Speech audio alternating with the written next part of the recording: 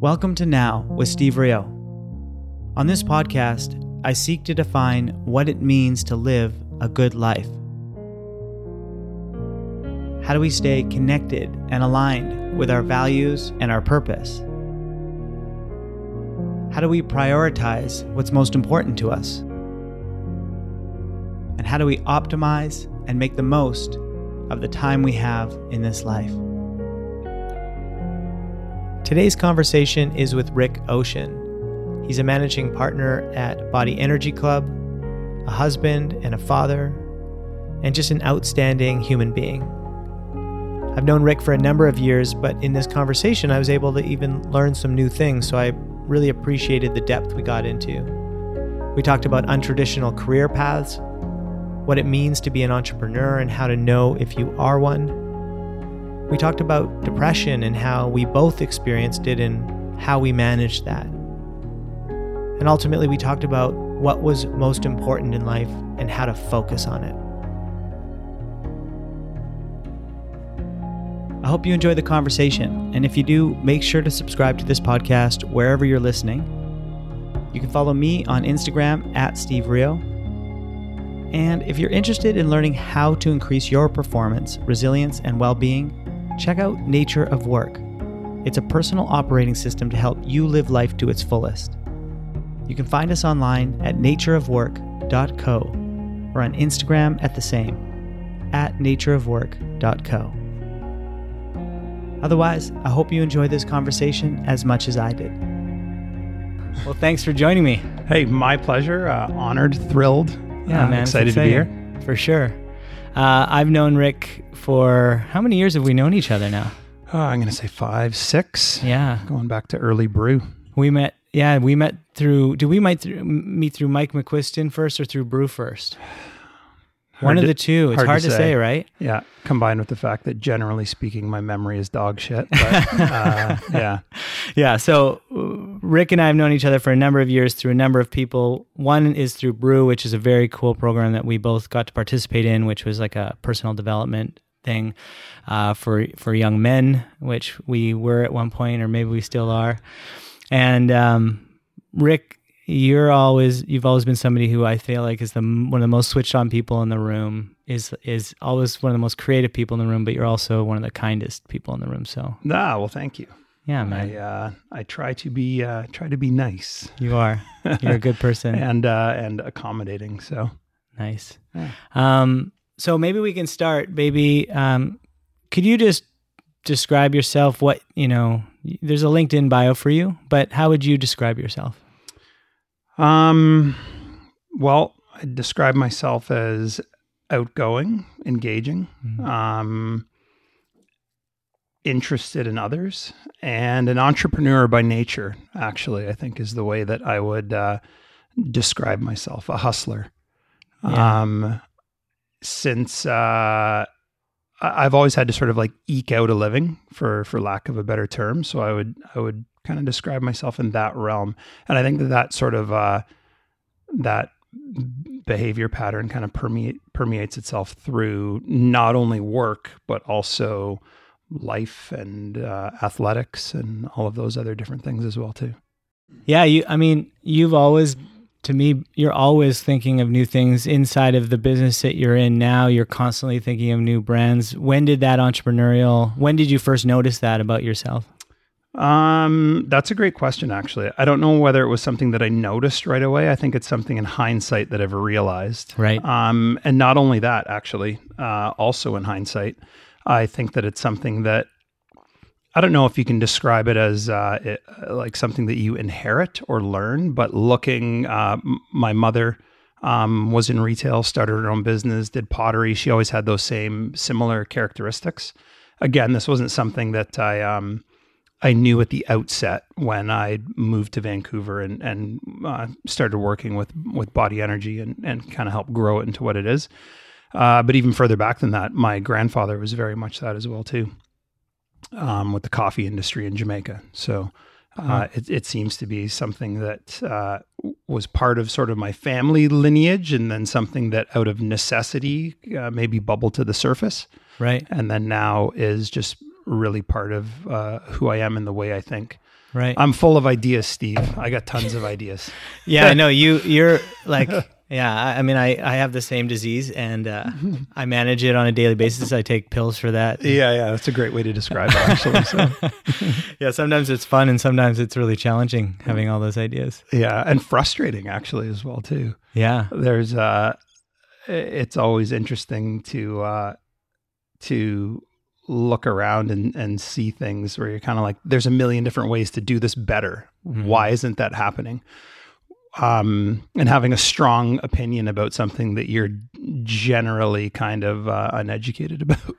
There probably is a ton of reasons why. I was about to ask you to define what an entrepreneur is, and you might have just done it, but how? Yeah, potentially.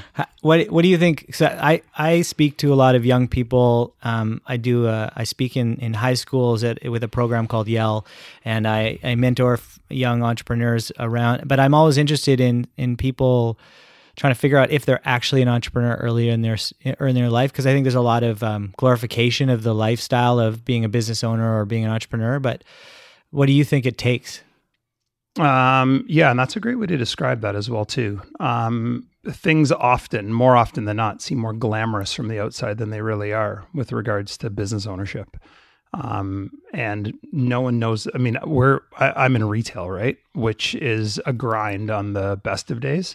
I think most people kind of come into our locations and go, "Wow, this is so fun and cool," and it's in the health industry, and it's moving and shaking kind of thing. But at the end of the day, they don't realize that it's retail, and it's someone's got to be there at 7 a.m. to open this door. Someone's got to be there at the end of the night to lock up.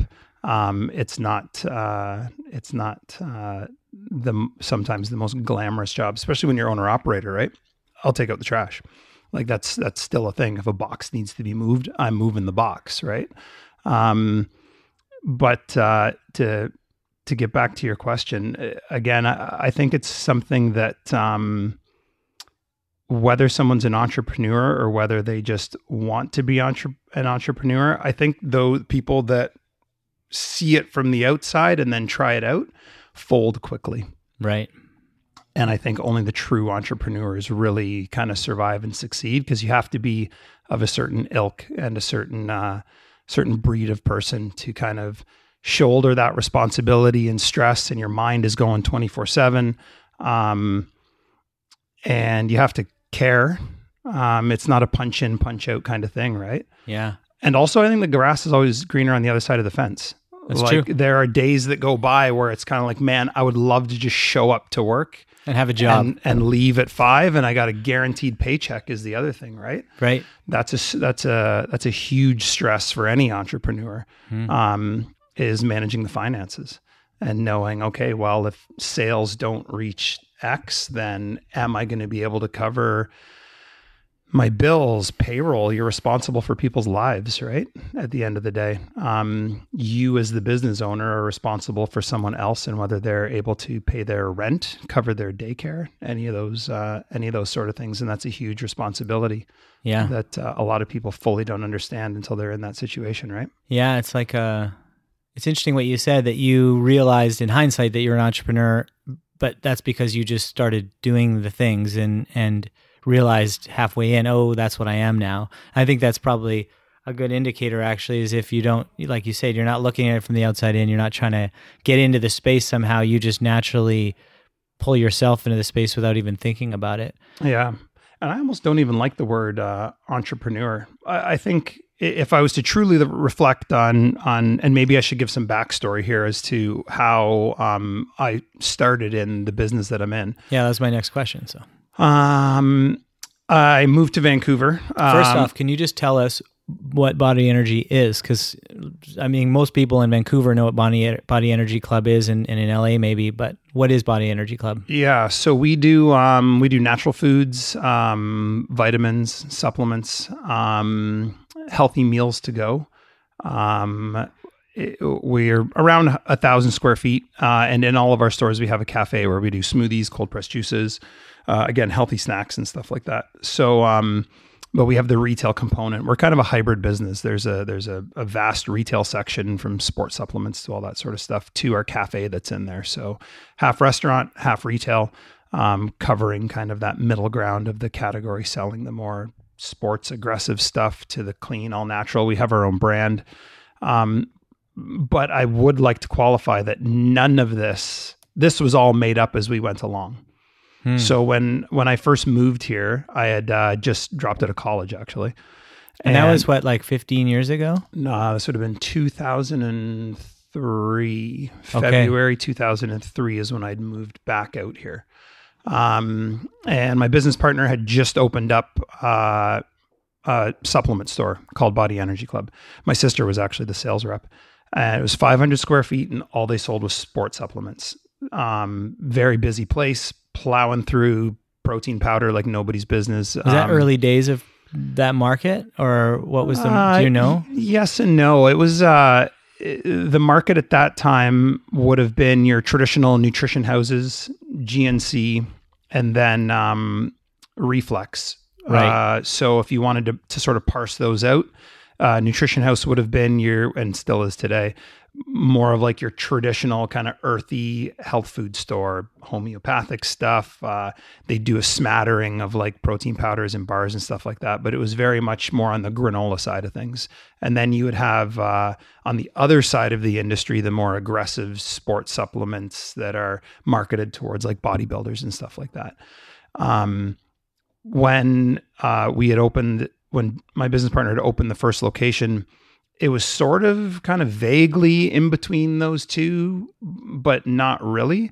And then when I came on board, we were looking to sort of diversify the product selection. So we brought in vitamins. So now we had transitioned from a more sports supplement store into the more vitamin side of the store, targeting more of like the weekend warrior, your traditional everyday person. Now that kind of store at the time didn't really exist as far as offering all of those selections to kind of meet that middle ground. From there, I did the business plan for the smoothie bars. Again, this happened kind of in rapid succession because I had originally started unpacking boxes 20 hours a week. And I needed a job. That was basically it. And then as I started working with my business partner, there's only 3 of us. We started thinking about ways to sort of like grow the business as any business wants to do. The juice bar at the time is how we called it. Kind of seemed like a logical extension.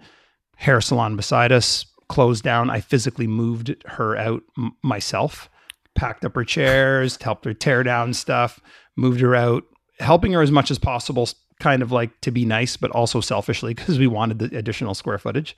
Took down the wall between the 2 locations, and then we built a smoothie bar, again, knowing nothing about it. I didn't go to school. I went to school for rec and leisure and business marketing. So we started coming up with smoothie recipes, juices, kind of just figuring it out as we went along. And that was slow but steady growth for the next 3-4 years before we opened up our second location. Wow. Yeah. And originally the smoothie bar component was designed as almost like a loss leader. Get people in the store, give them a smoothie, give them a cold pressed juice. Oh, you're interested in protein powder? Well, this is the protein that we use in that smoothie. Conveniently enough, we have a full selection of it right over there. Why don't we go talk about it? Because the products is what we had always focused on, and that seemed like the logical thing to do. Right. Fast forward 17 years, depending on the location, we're 50-50, 60-40 with the cafe to the retail side of it's a huge part of the business. Massive. I mean, in one of your newest stores in Gastown, you go in at lunchtime or anytime, during the workday, and there's just big lineups of people waiting for smoothies, waiting for bowls, waiting for all the stuff that you make off the counter, right? Yeah. And I guess to loop back to your original point, at no point in time during all of this sort of growth, I was 24.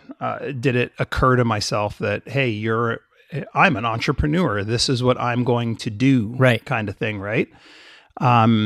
I think almost even in the back of all of our minds, we are still kind of trying to figure out, is any of this going to work? And if it doesn't at any moment, what do we do for work? Right? Like options open. But we were one of the busiest retail stores in the country per square foot in our industry. Wow. And still are today, which is fantastic. And since those days, obviously we've grown significantly. We've evolved as far as our product selection, what we offer, the emphasis on the cafes. And then from that, you see a ton of other brands that have kind of evolved and branched out. And I don't want to use the word copied, but sort of maybe used us as kind of a template to sort of build off of and have their own thing, which is great. It's great for the industry, right? So, yeah, and I'm interested in hearing, you say, you jumped into the business, you were unpacking boxes to begin with, you just showed up in town. Your sister was already working with your now business partner. No, she sold into the store. So she represented one of the brands retail store sold. Really liked the guys. She was their number one supplier and knew that they were looking for someone just like me. Got it. So young, fit guy who could talk about products and supplements. Yeah, and basically. Like and so you jumped into this. But from what I understand, you were obviously heavily involved in some of the key concepts and some of the core foundation of what Body Energy is today. But you weren't always thinking about, what is my role, like what is my title, what is the partnership look like? And I think that was a fairly like a learning path for you. Can you just talk a little bit about that? Yeah, I mean, for the longest time, and even still to this day, we struggle with titles. Like I wouldn't know what title to put on my card. I think my email signature says managing partner or something along that, because you kind of need to have a title. But again, we might have many locations and stuff like that, but we still sort of view ourselves as a mom and pop business. Again, we kind of do everything. So I'm not in accounting. I'm not in inventory and inventory management. We kind of do all of it. So to have a title, not only did it never occur to me, but it still doesn't really exist for myself, my business partner, anyone along those lines. Yeah. And there was a point where you almost walked away from Body Energy Club. Is that right? Yeah, I took I took a break, a hiatus. I don't know what you wanted to call it. There was a bit of, there was a moment where I don't want to call it a midlife crisis of sorts, but I guess maybe I'll backpedal where, because of this process that had gone on. So we're 17 years into the business now. Because of the development of our company, it's no longer, and it might be difficult for people to understand, but it's no longer a job and a business. At some point in time, it becomes an identity. And not only that, but your relationships with the key people who started it with you. It's not a colleague that you work with, although that element does exist. It almost becomes more like a marriage. I mean, technically, I spend more time and talk more frequently and to my business partner than I do my wife. Just the amount of hours that we spend on the phone talking to one another. And I'm sure that's common for a lot of people who, you're working 40 hours a week, right? Or sometimes more than that. At even a traditional job, you quite often spend more time with your colleagues and coworkers than you do with your significant others. But so there was some 15 years into that relationship, business is more of an identity. The relationship is more like a marriage. There was a lot of, there's a bit of an existential crisis for us to kind of sort of navigate, and things had kind of come to the pressures had mounted on me personally to a bit of a head where I just really needed to kind of step back, take stock, and, for lack of a better term, kind of figure out what I wanted to be when I grow up, which I almost wonder, thinking about it now, has more to do with the fact that, again, this wasn't a traditional career path. It wasn't like I went to college and then to university and, okay, now I'm a doctor, so I know that I'm a doctor. As an entrepreneur, you're kind of an entrepreneur, but what does that really mean? so those thoughts were kind of in my head at the time, and I did take a break for about 4 months. And then my business partner and I had, because of that break and that time apart, let's call it a trial separation for lack of a better term. We had almost had a bit of a self-imposed kind of mini retreat together. I flew down to LA, stayed at his place, and we sort of hung out, went out for dinner, kind of went over our whole kind of where we started, where we were, where we want to go, personal relationships, personal stresses. Again, we've kind of grown up together. So once we had sort of recapped all of that, come up with a solid plan moving forward, and set a new path. And basically most of it revolved around communication is really what it was. And again, it was very personal,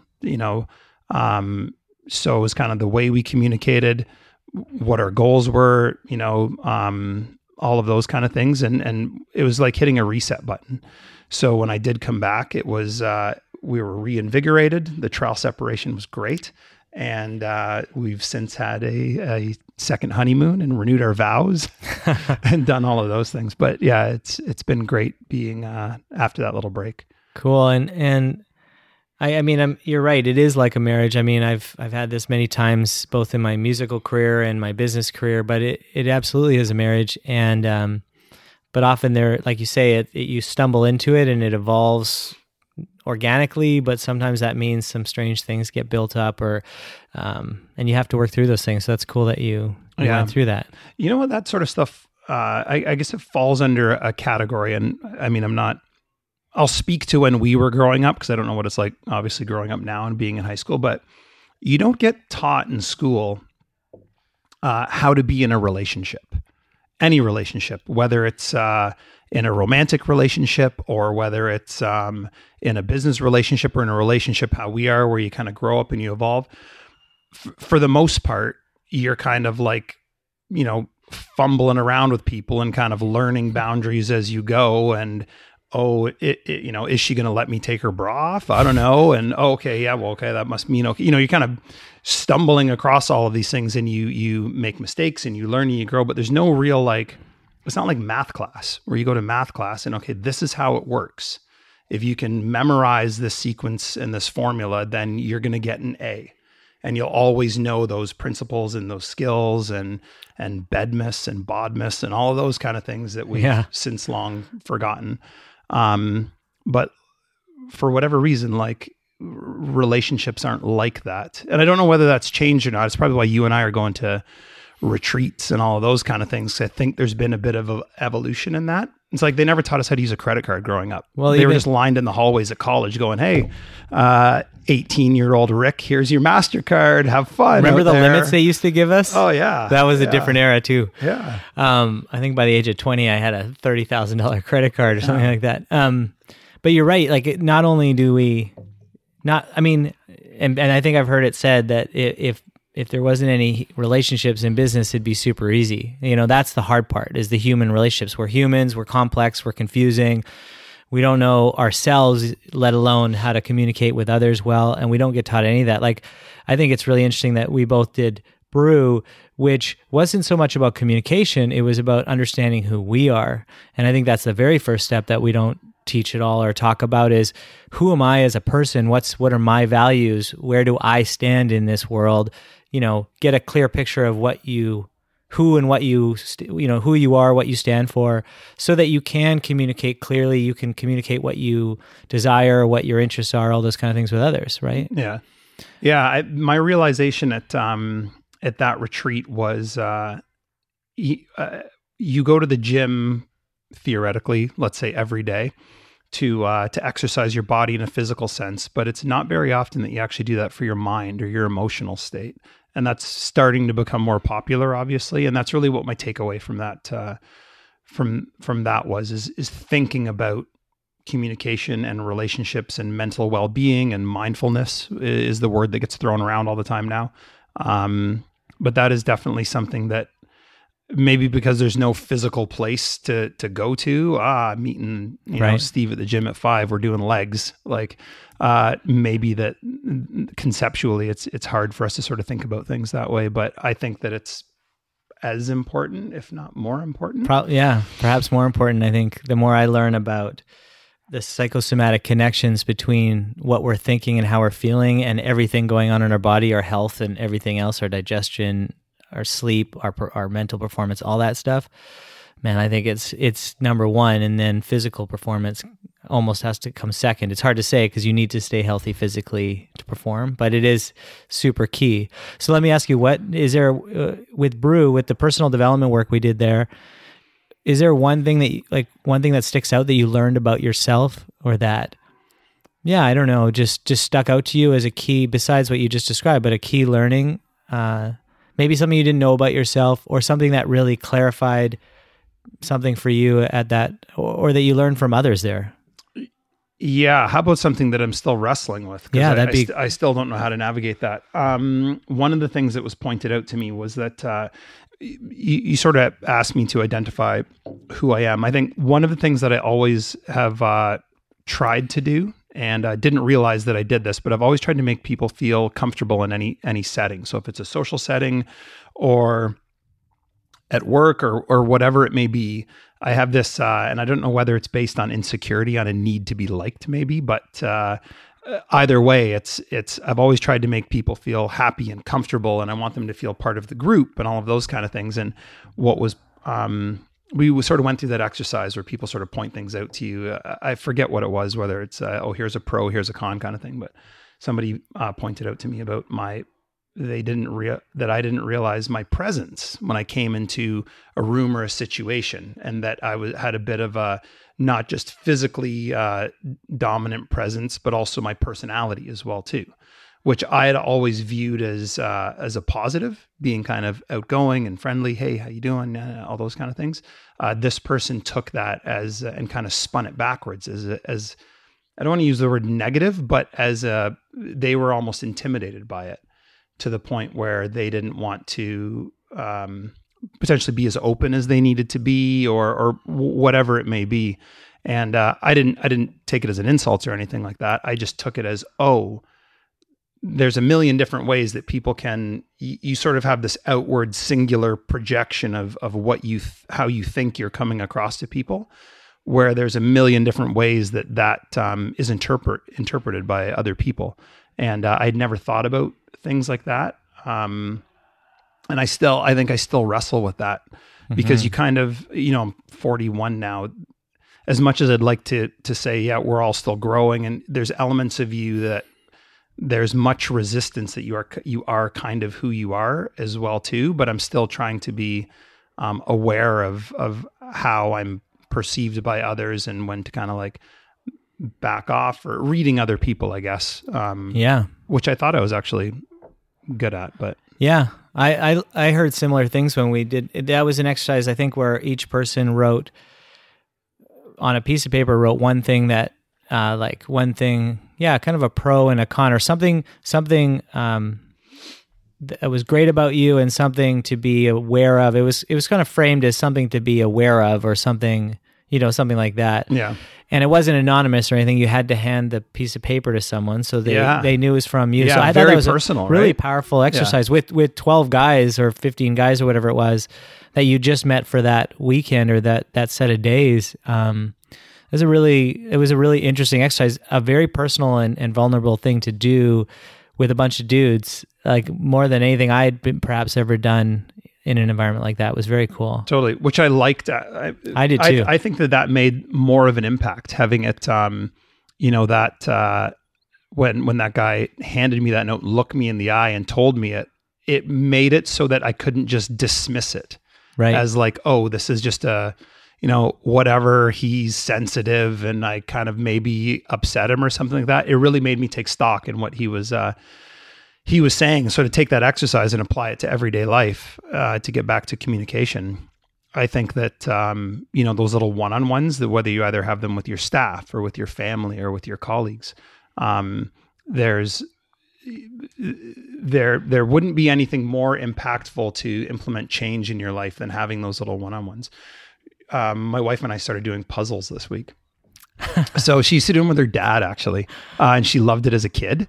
So she was like, hey, I think it'd be super, her dad since passed away, but I think it'd be super fun if we had we have a 2.5-year-old and a 6-month-year-old. So we're playing puzzles with Ophelia and whatever. And I think it kind of like stirred that up in her. So she's like, I think it'd be good if we got like an adult puzzle. And then after the kids go to bed, you and I could sit down and kind of just work away at the puzzle and kind of chit chat and stuff. And I was like, oh, that sounds like a good idea. So the last, it's only been 3 nights in a row, but man, it's been amazing. 3 nights in a row, you're in. Yeah, totally. Yeah. I'm not worried about like not completing it. It's more just like the value that we're getting out of it, other than we're sitting around having fun doing a puzzle. Yeah. The value of the quality time that we're working away at the puzzle, even the physical nature of working as a team and all that kind of stuff. But then we're having like the bigger picture conversations with regards to, okay, what are our goals? What are our life? What happened at work? Where are you at with regards to A, B, and C? Right? Yeah. It's been a huge thing. Puzzles. Yeah. But I could be anything. Well, yeah, what it is it's creating space in our lives. Like for Austin and I, since I built the sauna in December, or like at New Year's last year, we're in there a couple times a week, 2, 3, sometimes 4 times a week. And it's just 40 minutes where it's dead quiet. There's no distractions. We're just in there together. And sometimes we're talking and going through the day or going through stuff we're thinking about. Sometimes we're just lying there with each other quietly.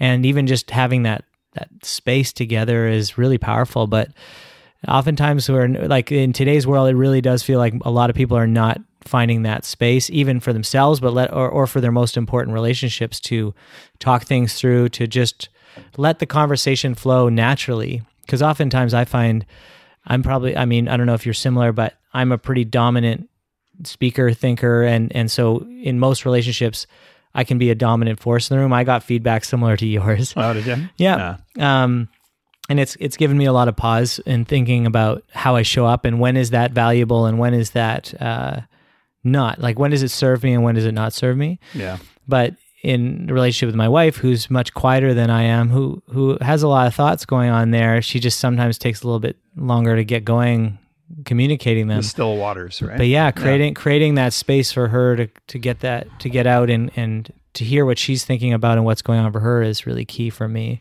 Yeah. So I love the puzzle idea. Puzzles. And I guess, like, in terms of what you said we go to the gym all the time to stay physically fit.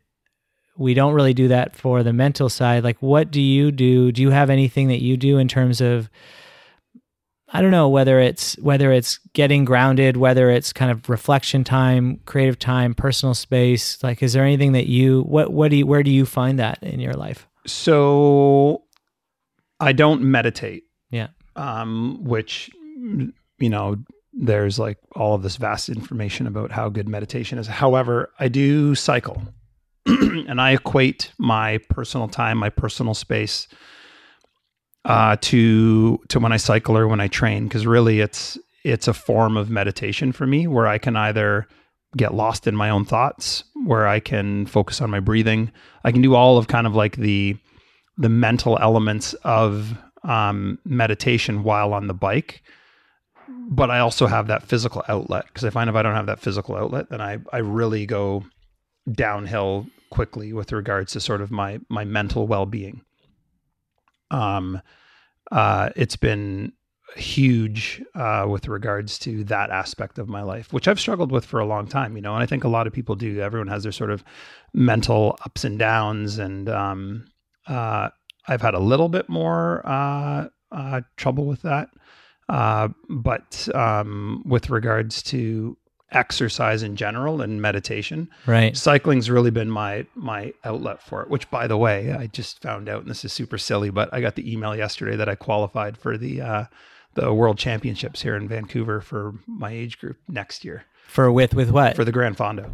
Oh, no way. Yeah, which is like equal parts silly, but I'm still kind of like weirdly proud. That's fun. But yeah. So it'll be the Gran Fondo fun. is a bike ride up to Whistler, up the Sea to Sky Highway, which is no small feat. It's a grind. And I will also definitely get my ass handed to me, but it's cool just to be like in the mix and to get that email and to be like That's part fun. Of it is really cool. So that's fun. Yeah. I totally relate to what you just kind of spoke to in terms of keeping your mental wellness in check and dealing with that. I've dealt with I basically deal with depression that comes and goes, and it kind of comes in waves. And it's gotten better over the last couple of years as my personal habits have gotten a lot better, and my personal health, physical and sleep, and how I take care of myself. But I've always dealt with that. Is that what you're like? What when you say that for yourself, what does that mean? Yeah, for sure. So I guess without me being super vague, depression is definitely something that not just myself has struggled with, but. And without making sort of false correlations, my mom has severe depression, right. Where she was heavily medicated and stuff like that, kind of growing up, which I didn't find out until later in life, because obviously you don't necessarily talk about that to your kids, particularly when we were growing up. My sister, my brother as well too. I don't really know if there's a genetic component to depression or not. All I know is that I have always wrestled with it. I have my own sort of bro science theories as to why I feel it's more acute than most people. And I've never taken medication for it. I had a prescription once in college, and I remember looking at the bottle and opening it up and looking at the pills inside and being like, I don't really want to take that. I felt as though like I could self-manage it, which is probably terrible advice for most people suffering with depression. But I think also at the time, as you know, as it's in peaks and valleys, it's one of those things like you feel almost manic and really good. So that's when I would have got my prescription. Like, oh, well, I feel great. I don't need medicine for this. And then sure enough, like a month and a half later, you're sort of down and out again and whatever. But, having worked through that over the course of the last 15 years, and there's new science and new studies, I more self-manage it between exercise, sleep, and diet. And for the most part, those seem to be my big triggers. Stress at work, which is kind of unavoidable, would be another one. But as long as 3 out of those 4 are sort of in check, I generally tend to be pretty good. What I've noticed more recently in life, though, is having 2 young kids. Sleep is like definitely erratic and hard to come by. And I won't take away anything from my wife because she obviously sleeps way less than I do. But still, that sort of like disruptive interruptive sleep definitely is a trigger for it, for sure. And then it's that weird spiral, right? You don't sleep, which means you're tired. You don't want to exercise. When you don't sleep and you don't necessarily exercise, you start eating like shit. So then there's this weird kind of like downward spiral that you start going down, and then your mind tends to start circling the drain and going down that way as well too. And that's basically how I manage it. Like I think most people will either go to like counseling or go talk to people or talk to friends, which I have tried.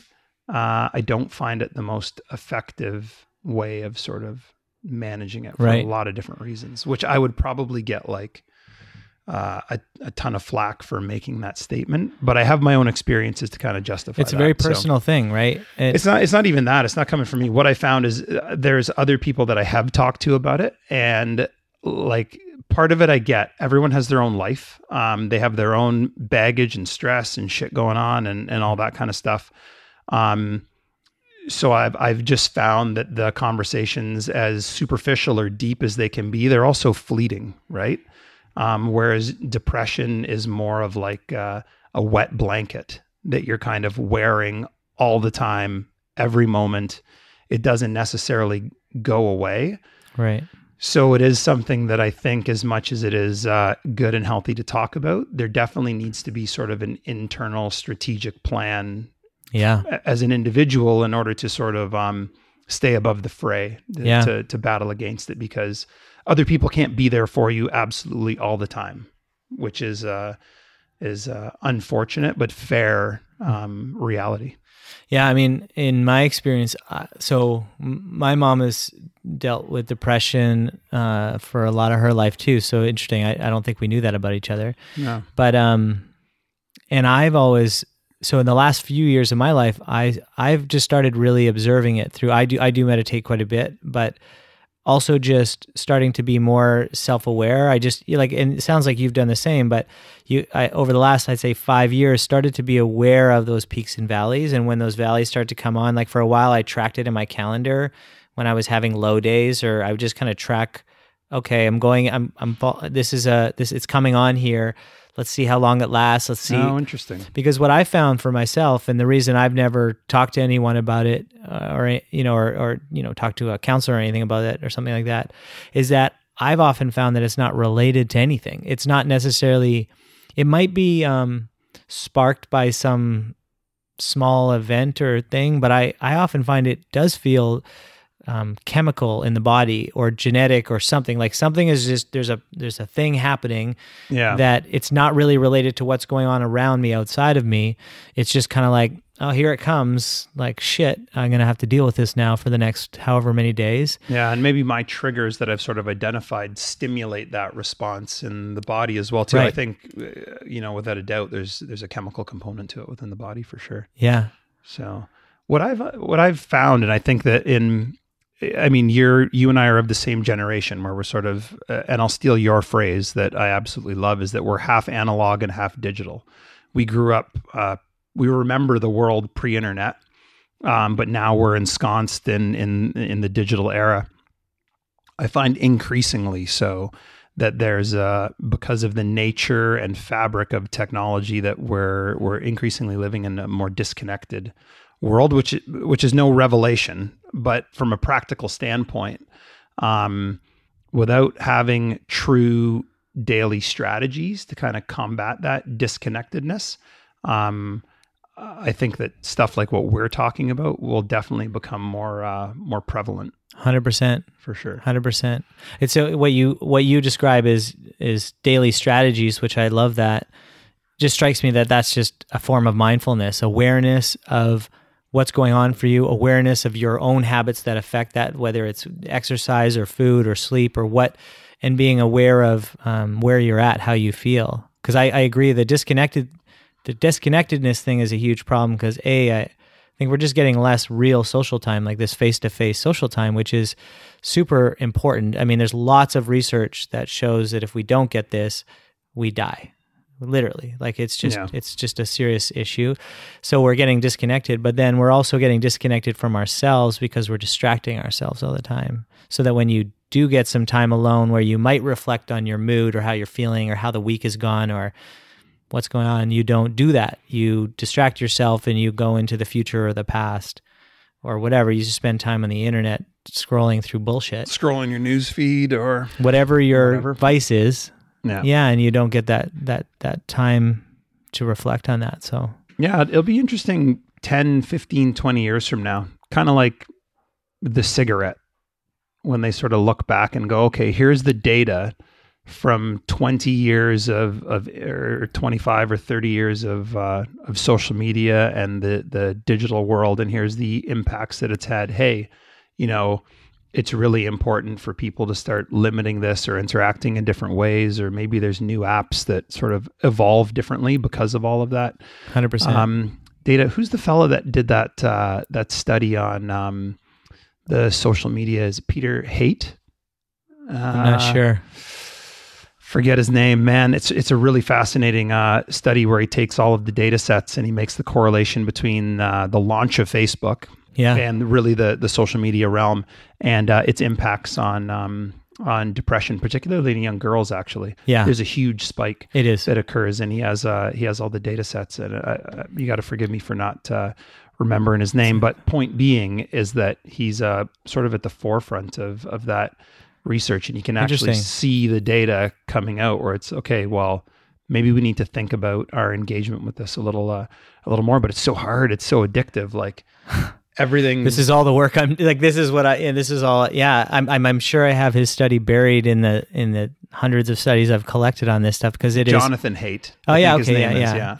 It's remarkable what's happening. And back in I think 2017, I wrote an article called "Social Media is the New Tobacco."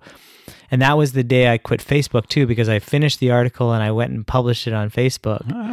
And irony. And I thought, and a couple people started attacking. Like one person really got him, like immediately started commenting negatively, saying, "Oh, Facebook is amazing. It's done this for my career, and you don't this is just you're just an old man yelling at clouds." This is the expression she used, which I thought was hilarious. I still like that expression, but it was also that reactionary energy is exactly what these platforms generate. And it was that. And are programmed to do. Yeah. And it was just, they're programmed to do that because that's what keeps you engaged and keeps you addicted, keeps our brain coming back. But that was the day I quit Facebook. And, but since then there's been a number of people correlating cigarettes and tobacco and the tobacco industry and their motives and the way they're approaching the marketing and the cover up of what they know to what's happening in social media. So that's a very real thing right now. Yeah. And how that little scroll down of the news feed that has a little spinny wheel is just like a slot machine. Exactly. They took all there to get a fix. They took all the technology they could from the gambling industry and other places. So yeah, it's like, and my hope is that we don't need to wait 10 years for regulation to catch up and for the government to start doing anything. I mean, if anybody saw, the U.S. Congress talking to Zuckerberg, not just last week, which was about Libra, but a while back they had him talking about these things about attention engineering and whatnot, and they just have no clue, right? It's going to take years for any of this to happen. These companies are bigger and more powerful than any company's ever really created, so they're going to be able to lobby it, really. And they're bigger than the government now. So I think it's up to individuals, which is, I mean, I'm not here to plug nature of work, but that's really what I've been focused on for the last couple of years, is figuring out a way to help train people to get control of their time and attention, get it back, because it's up to us.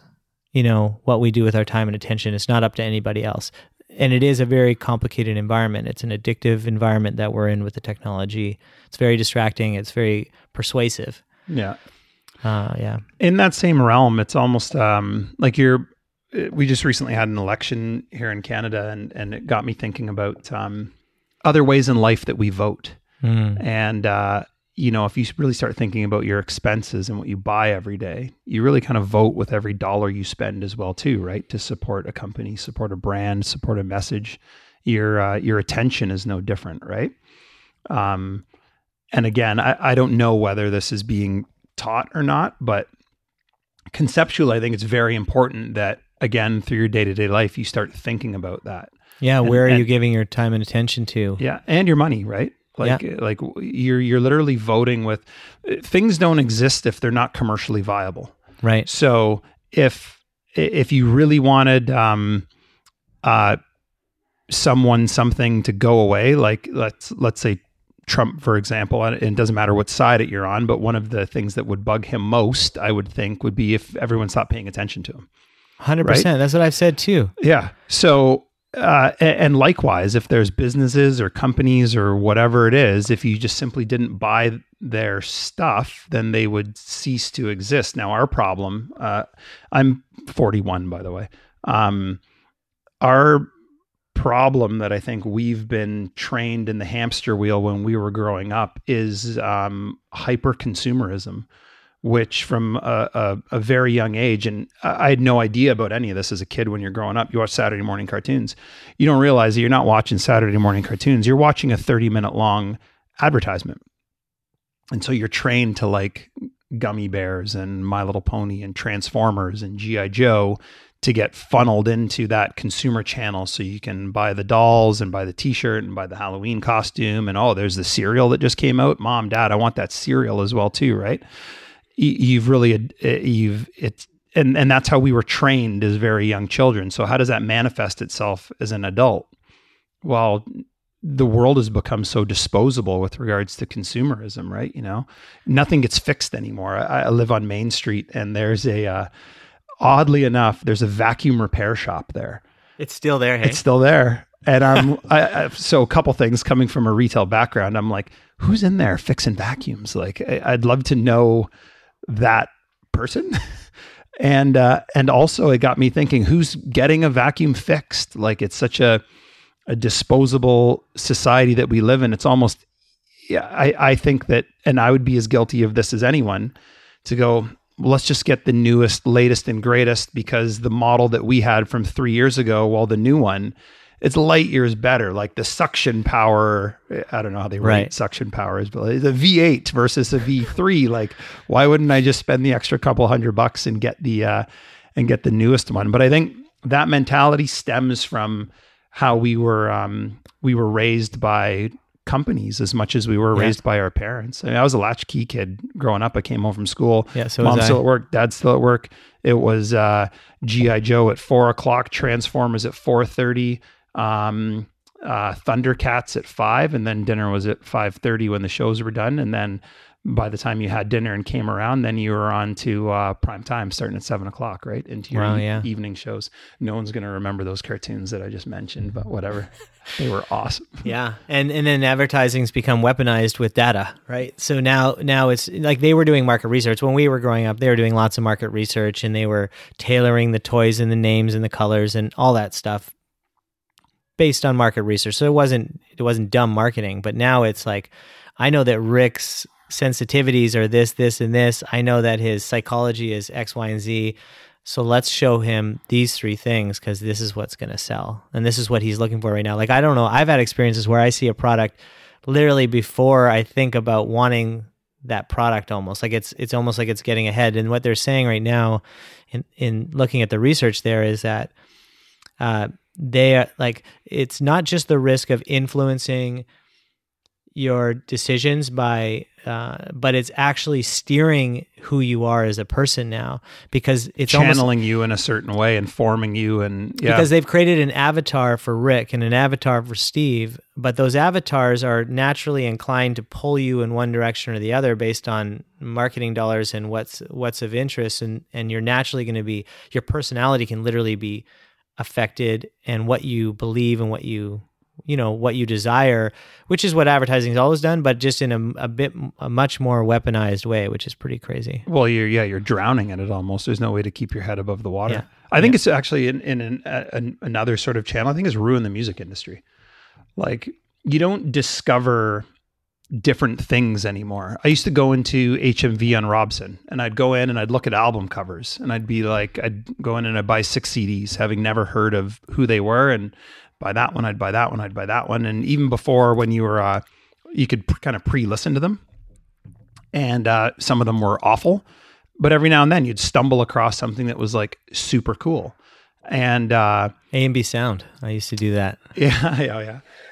Sam the Record Man was another good one. But and that was such a fun experience. Still to this day, I miss like going to the video store and walking the aisles and looking at the movie covers and kind of just grabbing something and hoping that it's almost like there's selection paralysis with regards to, your Netflix and your Crave and stuff like that, where there's so much on there. You spend more time probably scrolling through what to watch than you do actually watching something, for the most part, if you were to sort of cumulatively look at the time spent doing it. But with regards to the music industry, that channeling of people where they're sort of auto feeding your searches, or, if you like Steve's band, you're probably going to like Rick's band too, because they sound an awful lot alike. So try them. And now you got 2 bands that are kind of the same. And now you're in that sort of category. You're not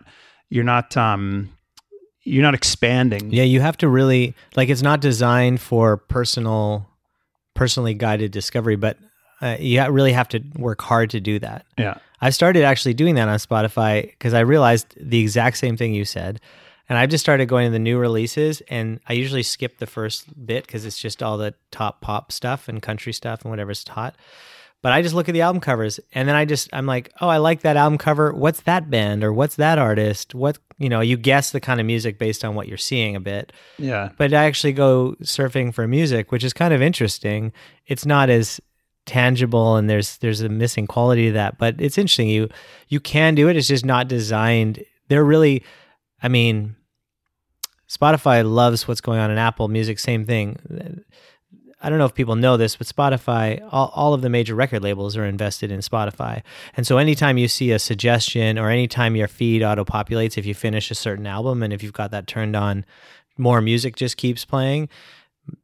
I don't know what percentage of that, but a large percentage of that is fed by marketing dollars. So you're hearing that artist because somebody has paid for you to hear that artist. For it to pop up in your thing. And that's the other thing. You could scroll through Spotify, but what are you not seeing? What are you not even being shown that you don't even have the opportunity to pick, right? Whereas if you're physically walking around a store, well, it's all there. It's not like there's a back room of stuff where Steve's here. Let's only put out the stuff that Steve's going to like on the shelves. Yeah, right.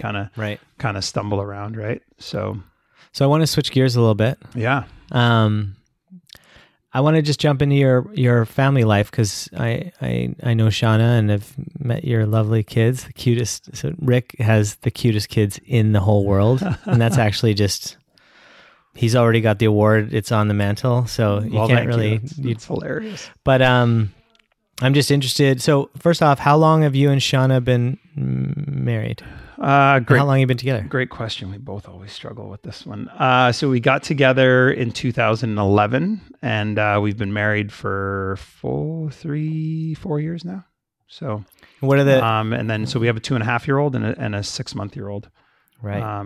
Which has been, it's a huge shift, right? One of the things, and I don't want to preempt your question. I just go for it. One of the things when I was always sort of on the fence with regards to whether to have kids or not. I think I would have been happy either way, but obviously it's a huge sort of next step in life in general, right? So I remember the day when we had our first daughter, it was a great experience, and obviously anyone that's ever had a kid and kind of witnessed that event will attest to. But immediately, what I didn't anticipate was I felt a higher sense of purpose all of a sudden, which I had always. I don't know. You go to work or you own a business, and there's a purpose. But it's very superficial in a sense where, if your business was to close up tomorrow, you could go and find another job or start another business, or even in a relationship, if you're married to someone, you can break up. Time passes, right. You meet somebody else, it moves on.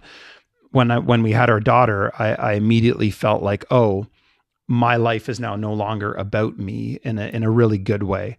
And it gave me an added drive and incentive, and this I felt just way more connected to the world in general, and a focal point. And same thing with Wilder. Wilder's been a great addition to the family.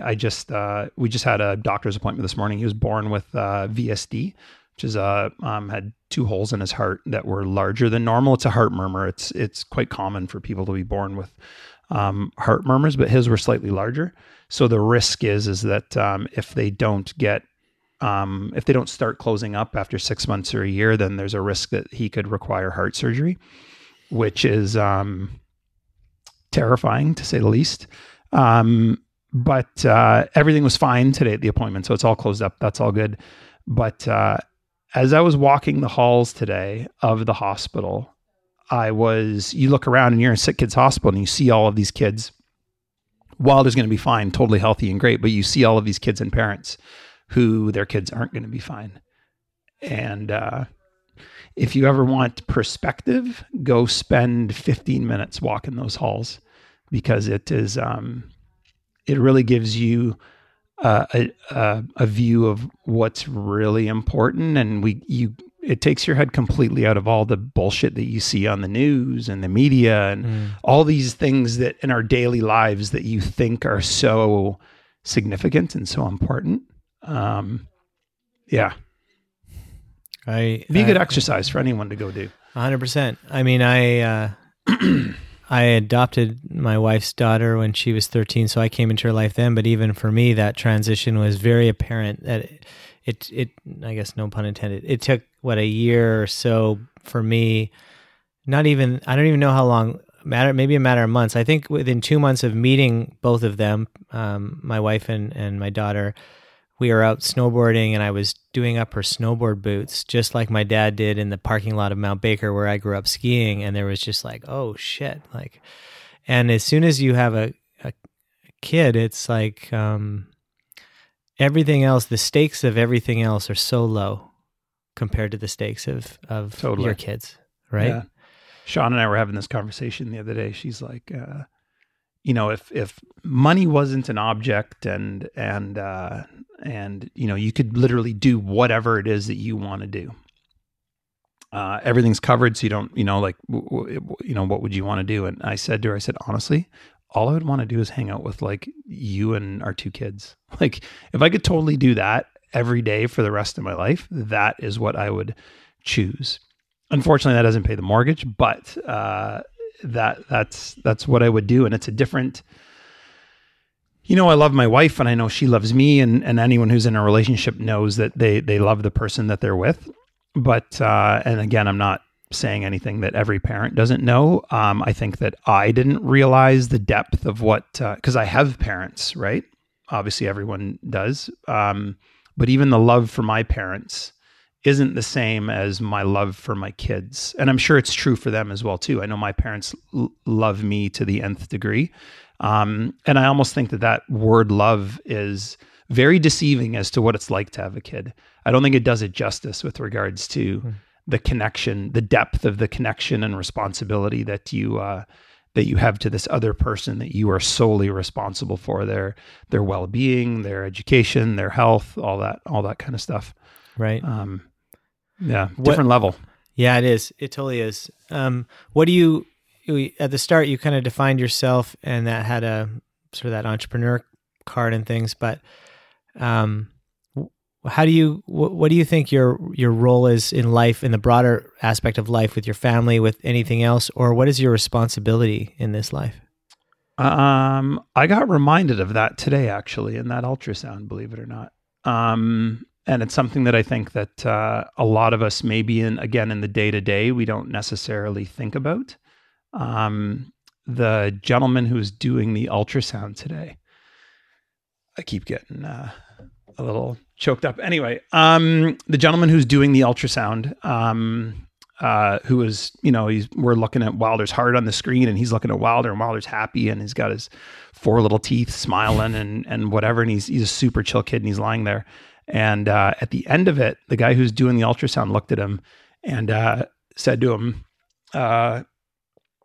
make the world a better place, to him.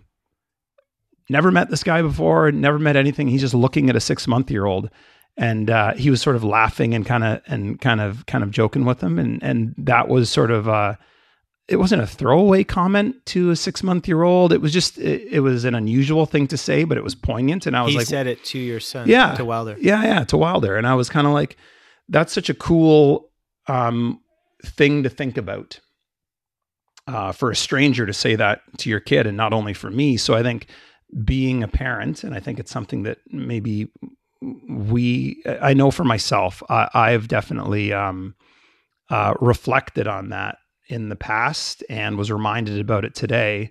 Okay, how am I leaving the world a better place than it was when I was born?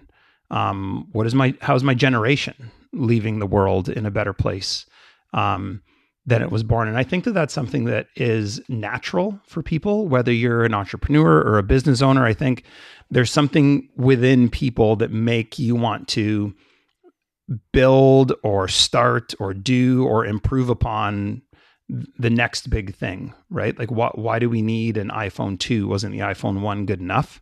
We're in sort of this constant state of improvement. So I think it is natural. I think that sometimes though, as an individual, as a company, as a business, as a society, I think sometimes that gets lost in the shuffle with regards to the fact that, hey, we should all be striving to leave the world in a better place than it was when we found it. So that's been weighing, not weighing on me, but it's been something that I've been thinking about. Okay, have I been doing that? So I sort of reflected the business that we in. I'm fortunate enough to be in the health business, so I can answer honestly and go, yeah, I've been a part of improving people's health and their daily lives, and I'm working towards I'm participating in that sphere in a sense, even though I think sometimes it's forgotten about. And then I think that would be something that moving forward. Look, I'm 41.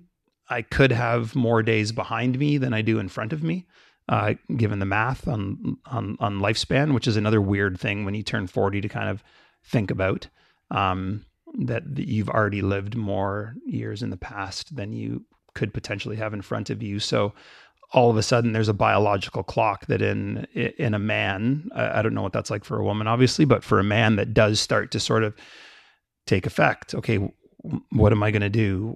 What's the goal? What's the purpose? All of those kind of things. So. Do you find that inner dialogue is more about what you do outwardly in the world, what you do for in your own experience of yourself, with your family? Like where does that resonate for you? Well, I think both exist simultaneously. I think that all of our business decisions are kind of revolving around, and for better or the worse, a lot of it's external pressures as well too, but revolve around being more responsible with regards to packaging and nutritional ingredients. And, but also like when I look at my kids, I want to afford them every opportunity that I potentially didn't have or wasn't necessarily set up for correctly, as an adult, whether that's regards to their finances or their education or them participating in sports and how they participate in sports. Right. How, as a parent, I engage in them participating in sports. I think that it's kind of the same thing, but in two different worlds. What do you think is, what's most important to you in life? My kids and family, obviously, at this stage of the game, which I think anyone would say, without a doubt. My wife, who's amazing in every sense of the word, she fills in every gap for me, which is, I have a buddy who's out there dating, and he comes back and say, there's so much that we don't have in common, and blah blah blah blah. And I said, well, do you need to have everything in common, or do you need to have a couple things in common and you actually fill in the gaps for one another, which is what my wife and I do, and we work really well together in that sense. Sorry, I forgot the question there. Well, I just asked, what's most important to you? Yeah, I think you're talking about it. Yeah, it'd be my family, and then I think increasingly so that that sense to leave the world in a better place than it was when we found it, which is obviously cliche, but there are things that kind of really kind of grind my gears. Like, I can't believe that marijuana was just legalized last year. My generation's been talking about that since high school. My older brothers and sisters, since they were in high school, our parents, since they were in high school. And that's just that's a frustratingly slow pace of progress. Electric cars, all of those kind of things, really frustrate me with regards to the pace at which they happen. But if I can do any little thing to kind of push that pace in my small world that we have, then I think that'll be a focal point moving forward. Right. Do you talk about, you just mentioned the amount of years you have left, or you're reflecting on that, leaving the world a better place than you came into it. Is that about, how do you think about legacy? Is that something that matters to you? For some people, for myself, I'm not sure, but is that something that matters to you? Is it something that doesn't? Is it something that occurs to you, like leaving a legacy, or is it more so about what you're doing in the present? Or while you're alive? I've never thought about legacy, and am I going to have I guess there's a number of different ways to think about that. Do I want my name on a building? Not really. Do I want to do as much as I can so that people remember me, however big or small that group is? Yeah, without a doubt. So, I want to be, I want to be as helpful, as available, as nice. I want to set my kids up. I want to, that I guess that's the way that I would perceive legacy, to the point where I've really started to be mindful of like the different versions of myself, which we had sort of talked about briefly, because there are versions of myself that I don't necessarily like. And one of those versions was I grew up playing hockey, and I played a handful of junior C games, which anyone that's played hockey knows kind of that level, whatever it is. And then as an adult, I continued to play rec hockey. And I love hockey. I love everything about that sport. I really do think that it's the best professional of the professional games. I really do think it's the best one. I actually just enjoy ice skating. Like, I could forget all the hockey gear. I would love to go out and just listen to the sound of the steel of my blades cutting the ice. I absolutely love that. What I don't like is there's an element of that sport for me that, since I was a kid, and I've only realized this in the last probably 2 years, because I don't really play anymore. It engages a part of my ego, or my ego in particular, that I don't like. And that's very individual to me. That's not casting that across everyone that plays, or the nature of the game, or anything like that. But it definitely brings out a side of myself that I don't like. There's sort of an element that I just find that I can do without. And I think the people around me can really do without as well too. So I've sort of taken a step back from that, found other sports, and I'm sort of using that as a mental template and going, where does that exist that maybe I have a blind spot for in other areas of my life? That's super interesting. That I need to kind of disengage from out, because it's not really necessary for me. And it doesn't necessarily, bring out the best of me. I don't know what those are yet. Yeah. But I think it's, for some people it might be like, I have friends who stopped drinking, which can be an obvious one. And it wasn't because they were an alcoholic or they had a substance abuse problem. They literally just they weren't a good drunk.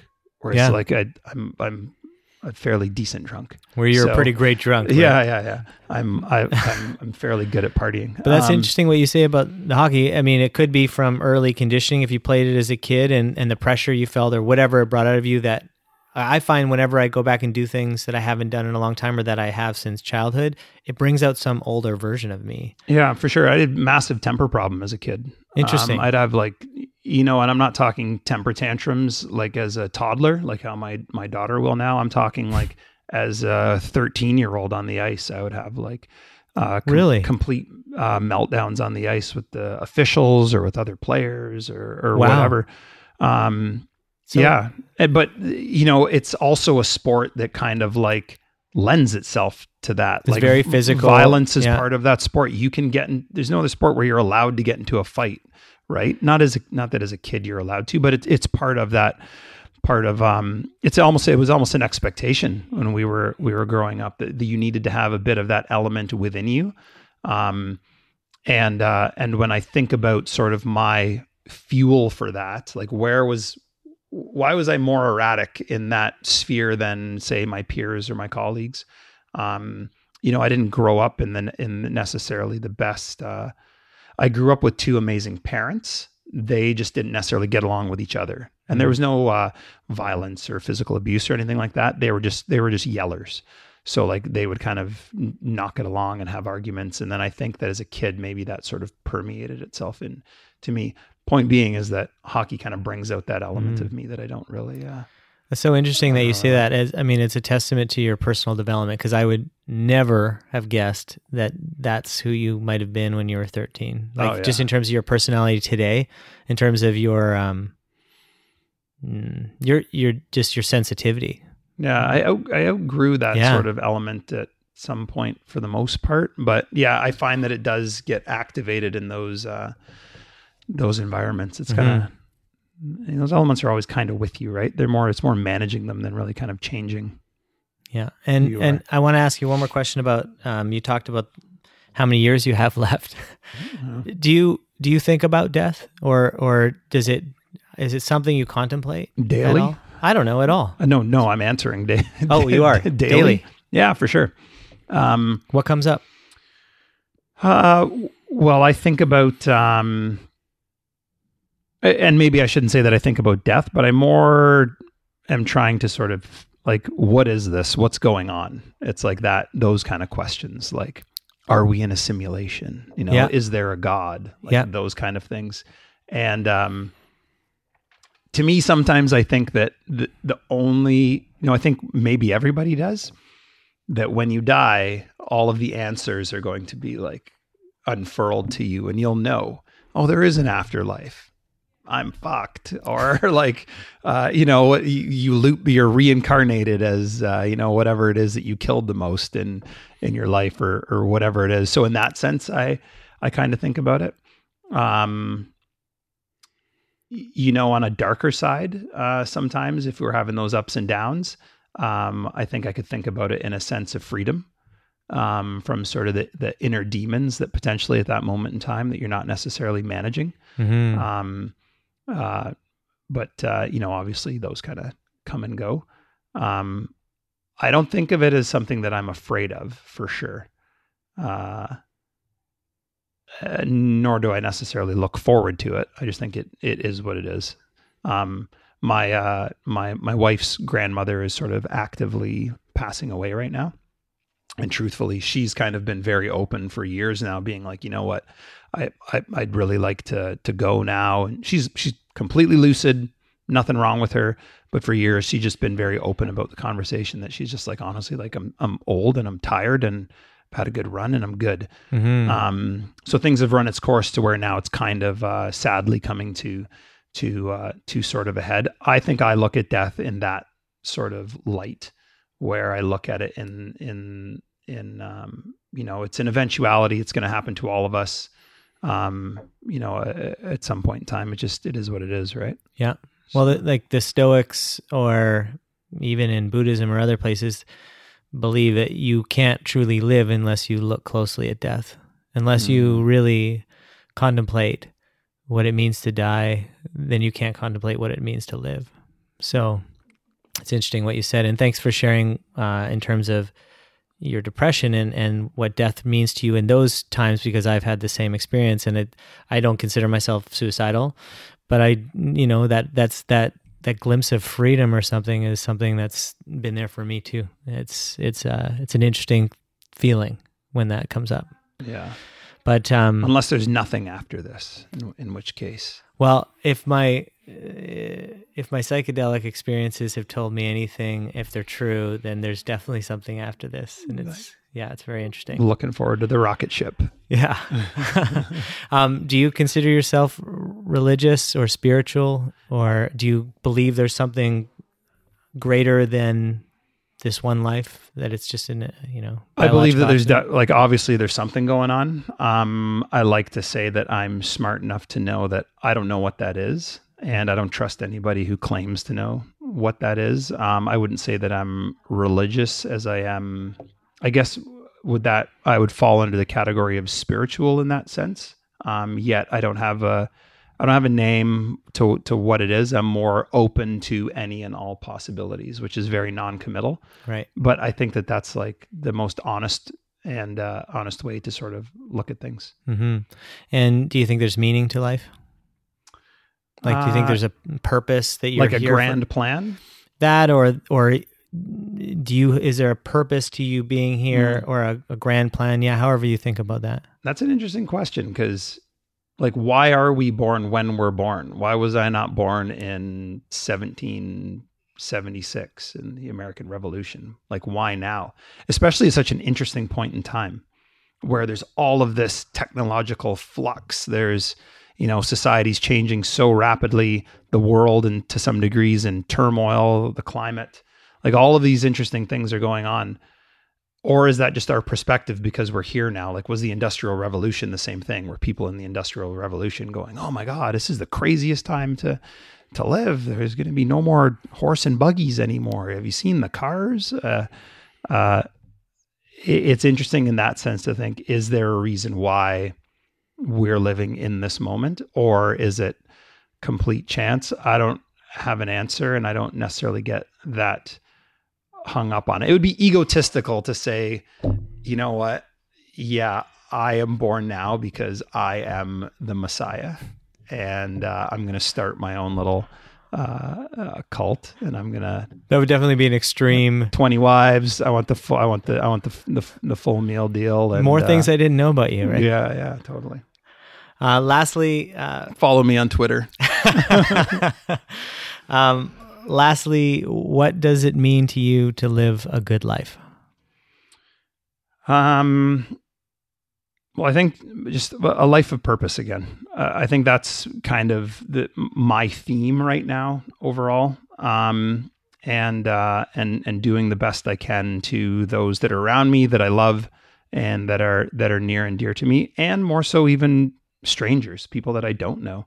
I think that ultimately there's more good in the world than there is evil, even though we're bombarded with all of the negative stuff daily. And I think that we'd all be better off if we engaged with one another more readily and more one-on-one, and with people that you don't know. So I'm fortunate in a sense where obviously I'm a mixed race person, right?